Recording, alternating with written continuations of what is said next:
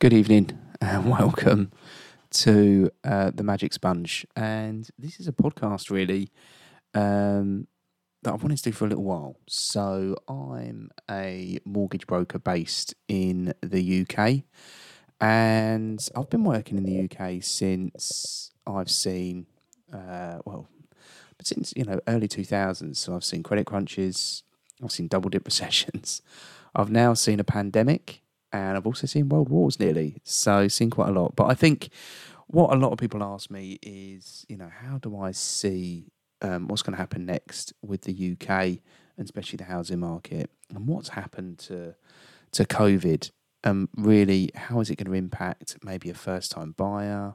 How's it going to impact other people that are looking to remortgage? And I thought what I could do is I could give you a real insider's sort of quick whistle stop tour, probably the better way of putting it, of really what it's what impact it's had, where it's going forward, and really it might give you a bit of advice. Maybe you're a first time buyer, maybe you're remortgaging, maybe you're an investor, maybe you're thinking about buying. It could be multiple bits of information, and there's a couple of key points in here, and I'm going to talk to you a little bit about there's no way of reading the market, and just give you a bit of information. It might help you in 2022. So just give you a idea. At the moment now, we're coming towards the end of March of 2022, and it's kind of the 2-year anniversary of COVID. So probably, which has, had some massive impacts on the UK housing market and massive impacts on a lot of people. So I thought, what a great time to do this little podcast. So first off, the housing market here in the UK. I've seen people buying in, when it's a desperate market, when it's a seller's market. I've seen people buying in when it's a buyer's market. And the funny thing is, people always say the same thing. They always try to catch it on the bounce when they think the market's at its lowest, and they think that's the best time to buy. And the truth of the matter is, it's really hard to catch that bounce because, it kind of happens before we even see it. So the housing market, and like a lot of investments, is very reactive. Unless you're extremely lucky, it's very difficult to get it at the right time. So that's the first tip. And the other thing I would probably say about tips, especially buying in the UK, if you're considering buying, always think to yourself, the UK is an island. We cannot build any more land. So, if you own a bit of land and you keep hold of it, history tells us, if you look at what's happened in the past, it will continue to increase in value because we can't build any more land. So owning some in a freehold way is a good way to go. So, and that just go, when I talk about freehold, there's 2 ways in which you can own property. There's more ways in the UK because Scotland have slightly different rules, but generally freehold, when you buy a property that's freehold, you own the property that's on the land, and then you own the land right the way down to the core of the earth. It's yours. But with something like leasehold or common hold or similar, basically you don't technically own the freehold, you're leasing that freehold, and normally for the length of the lease, and they're normally quite long, 100 plus years normally. And when that lease ticks down every year, once you've owned it for 24 months, you can apply to extend that lease back up again. But again, you're only ever leasing that freehold. You can turn it back up to 99 years, but it's still, you're renting the freehold. So, freehold is always better because it's yours. You'll own it till the end of time. Yeah, that's the idea anyway. No one knows when that's going to necessarily be. So COVID, how has it impacted the housing market? Where do we see it going? When's a good time to buy? What's happened with the housing market? So the housing market, what a lot of people have also forgotten about since COVID and all the bits that have happened with Ukraine is Brexit. So there was a period of time when obviously 2016, everyone voted and we decided to come out of Brexit. And it was held off for sort of 12 months or 24 months while they started negotiations. And people are quite quick to forget that the negotiations of 2019 were absolute shambles. So there was attempts to kind of votes within the Houses of Parliament and dates were missed. And there was a lot of talk out at the time that no one really knew what the new look UK was going to look like outside of Europe. There was a lot of scaremongering, house prices were going to be impacted, businesses were going to be impacted, medicines, food, all sorts. And and people kind of put transactions on hold. When I say transactions, I mean buying properties. So I had people that were buying a property and said, I just want to see what's going to happen. When we're supposed to come out in March, I'm just going to hold out my completion until just after March. But if it wasn't that client, there'll be somebody else in a chain that wanted to make sure that their house price wasn't going to be zero afterwards. Listen to the scaremongers, the people that put the clickbait out, the adverts and all that kind of stuff anyway. So house prices from 2016 to really sort of late 19, early 2020 didn't really move because of Brexit just took so long. People forget how long it actually took to actually start moving. And at the end of 2020, whenever there's a general election in the UK, the housing market, very similar to Brexit, always goes quiet because people want to see exactly what's going to happen next and who's coming into power.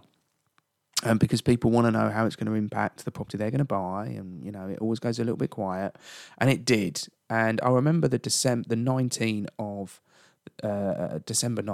because it was very positive. We were coming out of Brexit, finally had an end to this Brexit, and 19 had been an absolute nightmare, 2019, with the Brexit stuff. And we had the general election. Look, it's all going. Boris was in power. It looked like it's all going to finally go through, and we could start moving on. And then obviously, I remember the January was really busy, as was the February, and then COVID was starting to stick its head around at that point. And then, as we all know, the lockdown happened in the March, and kind of early April-ish, Michael Grove came out and said the housing market was being closed. If you're in a transaction, do not move, was his words. We're going to close the housing market for the next 3 months while everything is locked down. They didn't want people moving house, people sort of mixing, did that at the time. They didn't know what was going to happen with COVID. And as a mortgage advisor, we had a lot of transactions of people buying houses, and they all basically said, Adam, we're going to put it on hold. We're not going to move. And that's basically exactly what they'd done. So fast forward about 3 months, their government decided what they wanted to do was kind of stimulate the housing market. Again, they didn't really know what the new look world was going to look like with COVID. So they brought in this stamp duty holiday, and the idea was that it was going to pretty much give everyone until March the following year, buying up to £500,000, there'd be no stamp duty to pay.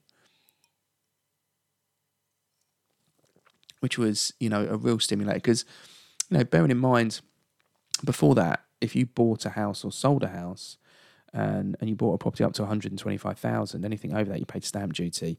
So for a lot of people, they were saving, substantial thousands of pounds. And basically what it done was the people that didn't move, that put the move off, obviously carried on with their transactions or bought another property, or the people that have been locked up with their partners for 3 months or 6 months said, you know what, I've been in this house now for the last 6 months, I haven't been able to go anywhere, I want a bigger garden, let's move. And it put the kind of people that might have considered moving thinking now's the time to do it because this stamp duty holiday isn't going to be here in the future. So the housing market went mad. Loads of properties came onto the market. So there was lots of options. There was a lot of people looking to move because of the stamp duty holiday. And there was a lot of interest. Anything under 500,000 was pretty much flying off the shelves. And the market was buzzing. And then getting closer into the new year of 2021, there was obviously talks of more lockdowns, but also for the housing market, it was getting closer to March. And there was concerns that people that were buying property, would not be able to, would potentially miss out on the stamp duty holiday. There was concerns about complaints, mistakes that were going to be made.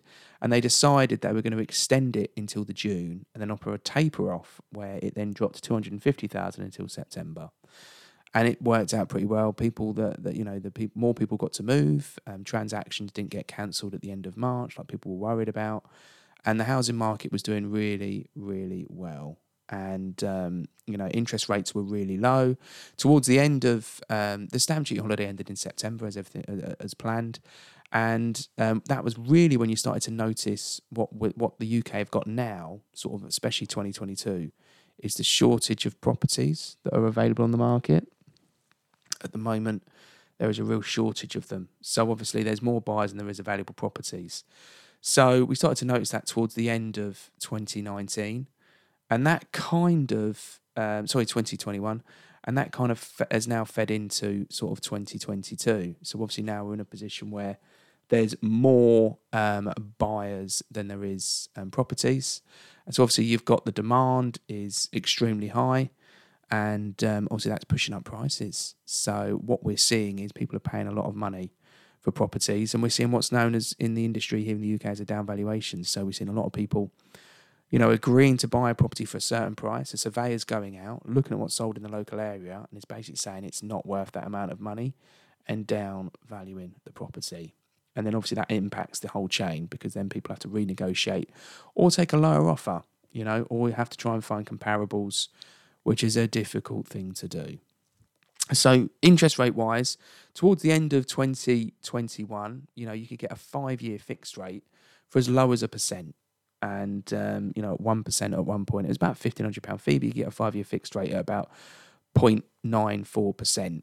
And then they started talking about inflation. And inflation is kryptonite to the low interest rate world of mortgages.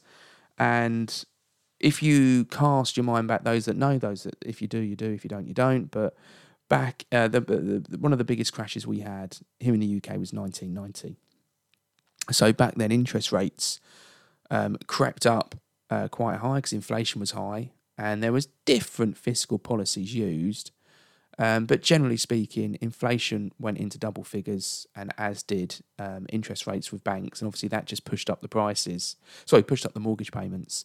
And then obviously less people wanted to move. So obviously then the buyers fell out the market, and so did the purchase, but the value of the properties. People were handing their keys in left, right and centre.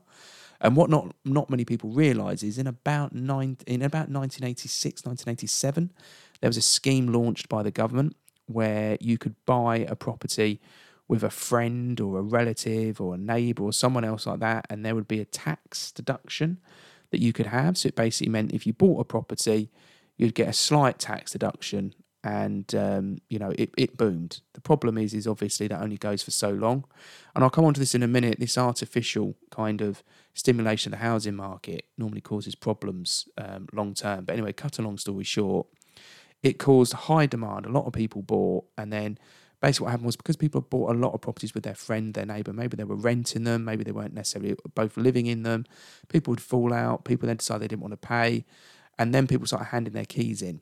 And the minute people start to worry about house prices, people start to think they're going the other way. They're paying more than they should be.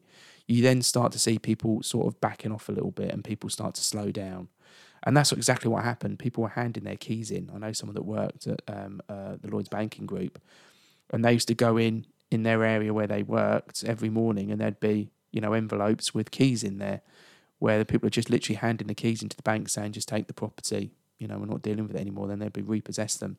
And they said it took a little while to get through these properties, only a little while. And then obviously once all the repossessions started to slow down a bit, the housing market started to pick up again. But then you have the downside of not only have the buyers fallen out of the market, so people that are trying to sell, there isn't buyers there, so they're not getting as much as they did maybe 6-12 months prior for those same similar properties. But you get an influx of repossession properties coming back onto the market in that same area. And with a repossession property, those that know, if you don't know, you don't know. What normally happens with one of these properties is if you have a house repossessed, let's say you, the person listening, has a house repossessed, your bank will advertise that property with 3 estate agents.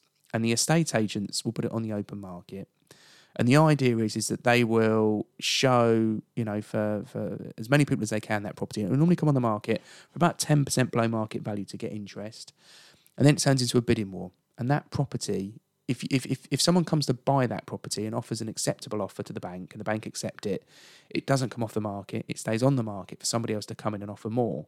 And it can literally stay on the market up until the exchange of contracts. And what they try to do with a repossession property is get it through within 28 days. The reason why they do that is they want to try and recoup as much money as they possibly can. Because at the end of the day, they don't want to be at a loss. They want to make sure that for the buyer, the person they've taken the property off of, anything that's made back over the mortgage and sale costs goes back to the previous owner. They want to make sure they can do it. But what not many people know is if you have a house repossessed and they sell it at a loss. Now listen, look. You might have had 95 grand outstanding on a mortgage, and they might sell it for £95,000, but they still have to pay solicitors, estate agents, other costs to get that through. And let's say that's £3,000. They can come after you for that £3,000 up to 7 years after the transaction. You may not hear anything for 6.5 years, and all of a sudden Lloyds will knock at your door and say, you owe us £3,000 for that house we had to repossess. You've got no choice but to pay it. So be prepared for that. Not many people know it. But anyway, so in regards to the market, interest rates going up, very similar to what happened in early 1990. House prices went a bit bonkers. It does slow down, and that was all because of inflation, everything else like that. Now, the last kind of hiccup we kind of had was 2008, 2009, and that was where America was selling kind of packaging up dodgy mortgages. And I say dodgy mortgages, they were basically lending money to people that didn't have the best credit rating, and these people wouldn't pay, so then they would default, and then these were classes like securities. And when you sell securities, especially like these are, so these aren't necessarily mortgages from necessary banks, but they would be money that would be put together with a lending house. And the way it works is, let's say you listen to this podcast, have got some money to invest. Someone would turn around and say, look, there's a book here of mortgages that you can buy into. It will cost you so much money. But this mortgage book is worth so many thousands or millions of pounds. The money's been lent at this much interest rate, and the return over the next 2 years is going to be this much interest. So you're kind of like, yeah, we'll take it. And you're always going to have in these kind of a mixture of vanilla, which is, Mr. and Mrs. normal, going to pay every single month. You can have a bit of adverse in there as well. And there's some people that may not necessarily be the best people to lend to. And obviously the people where you're getting a higher return is obviously the higher risk, and they're the people that don't really pay a lot of those debts back. So there was a lot of these deals packaged up under false pretenses that people had bought into, and they had created more than they should have done. And it eventually led to, a collapse in the US's housing market, and it impacted the rest of the world. Banks were lending money that they shouldn't have been. And then basically, to cut long story short, in 2010, 2011, they brought in new rules that basically meant that when a bank lends, if a bank takes in a certain amount of money, or it wants to lend out a certain amount of money, so it has to keep a certain amount in reserve.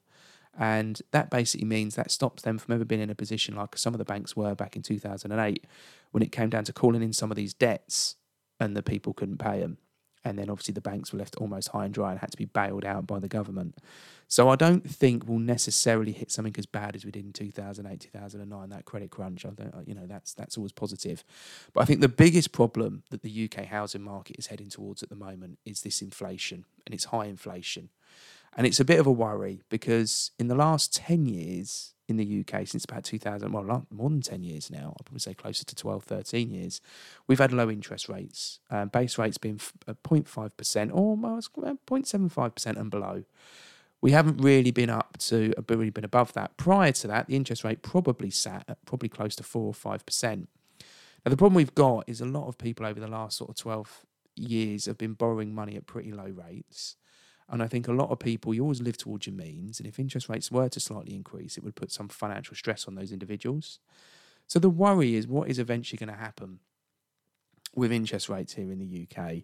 And, people have always said that the minute interest rates start to go up, you could see a bubble burst here in the UK. And I think with the inflation, this could be the one that the needle that bursts that balloon or that bubble. Because with high inflation, really, the only ways that you can really bring inflation down is by increasing interest rates. Or if you're not increasing interest rates, you're going to be increasing taxes. And those kind of things combined with rising costs, which we have at the moment, which is spiraling because of COVID and supply chain issues, but also because of the war in Ukraine. They produce 40% of the aluminium and metals needed for building cars and other things, and that's obviously put on hold. So this is going to have huge impacts on the UK market. And I genuinely believe that although at the moment there's every single chance, and what they're predicting is that inflation will start to fall and it will start to come down. But what I think you're probably going to find is, it's going to come down. And I think the UK could be heading towards a recession, is the truth, because we've also got spiraling energy costs. So if you've got a household and you pay £100 a month at the moment, there's a very good chance by the end of the year you're going to be paying double, if not a little bit more, £200 a month. That's a big jump for most families. But not only that, now if you're remortgaging this year, chances are your interest rate is going to be higher than what you had before. So let's say you're paying another £100 a month. That's £200 a month you've got to pay out. Now, if you've got to fill your car to go to work every day, and you normally spend £200 a month on fuel, you're probably going to be spending £250 now, £50 more, maybe even a little £75 a month more on fuel. All these costs start to add up, and it's no lie that a loaf of bread, based on inflation figures, cost you 5% more than it did this time last year. And they predict that that's going to go up to nearly 8%, which is almost 10% increase. And you've got to think those that have had a pay rise have probably had a pay rise of 1% or maybe 2%. So financial stress is going to be really high. And the papers, the media are going to be hot on it. I think everybody's going to be aware of this. And this is going to be the big thing. The UK housing market, the UK is all on confidence. And I think as soon as people start to feel that, hang on a second, this could all start going the other way, I think you could see, people starting to back out the housing market and thinking, let me just wait it out and see what happens till the end of the year. And when that starts to grow, that's when the buyers fall back and that's when prices start to come down. Do I think we need a correction here in the UK? Potentially, I think we do, because prices have gone a bit mad in the last 24 months, 10% increase across the UK. Higher in certain areas, lower in others. So maybe it is time for for this to kick in, just to slow down the housing market. But for people that work in the housing market, estate agents, surveyors, conveyancers, mortgage brokers, it's going to be a worrying time. It's going to be a tough time for a lot of people. And, it'll be interesting to see what the government do. And let's be honest, I talked to you about the story about the 1980s and when they brought in the tax loophole if you bought a property with a friend or relative or whatever it might have been. They'd done the stamp duty holiday. They artificially stimulated the housing market. They propped it up, maybe for too long, and it just pushed prices up. And now there's a real lack of properties. And the bank, and not many people know this, but, to give you a rough idea, if, a couple of months ago, even turn of the year, if you had a 10% deposit, you'd be looking at interest rates as low as 1.69. If you've now got a 25% deposit, you're looking at interest rates of about 1.75. Interest rates have gone up so much that, and the difference in deposit has made such, it doesn't have the big impact that it used to have. And I think, the bigger thing at the moment is banks here in the UK borrow money on what's known as swap rates. With all the uncertainty out there at the moment, they are going crazy. They're changing all the time. And no lender wants to take in all of this fresh business that's out there at the moment, all these people that want to buy houses. So for that reason, they're calling what they call, they're going back towards service, which basically they're saying, look, it's a busy market. There's lots of people buying. We don't want to take on too much business. We can't take calls. We're missing things. We're making mistakes. Our customer service drops. So we're going to drop back. What it basically means is, look, we don't want to be number one. We want somebody else to share this business. But when someone like the Lloyds Banking Group, which is the biggest one in the UK, starts to pull back, you then start to notice all the other lenders start to do the same. So I think there's it's obvious that interest rates are going to continue to it's going to get more expensive to borrow money.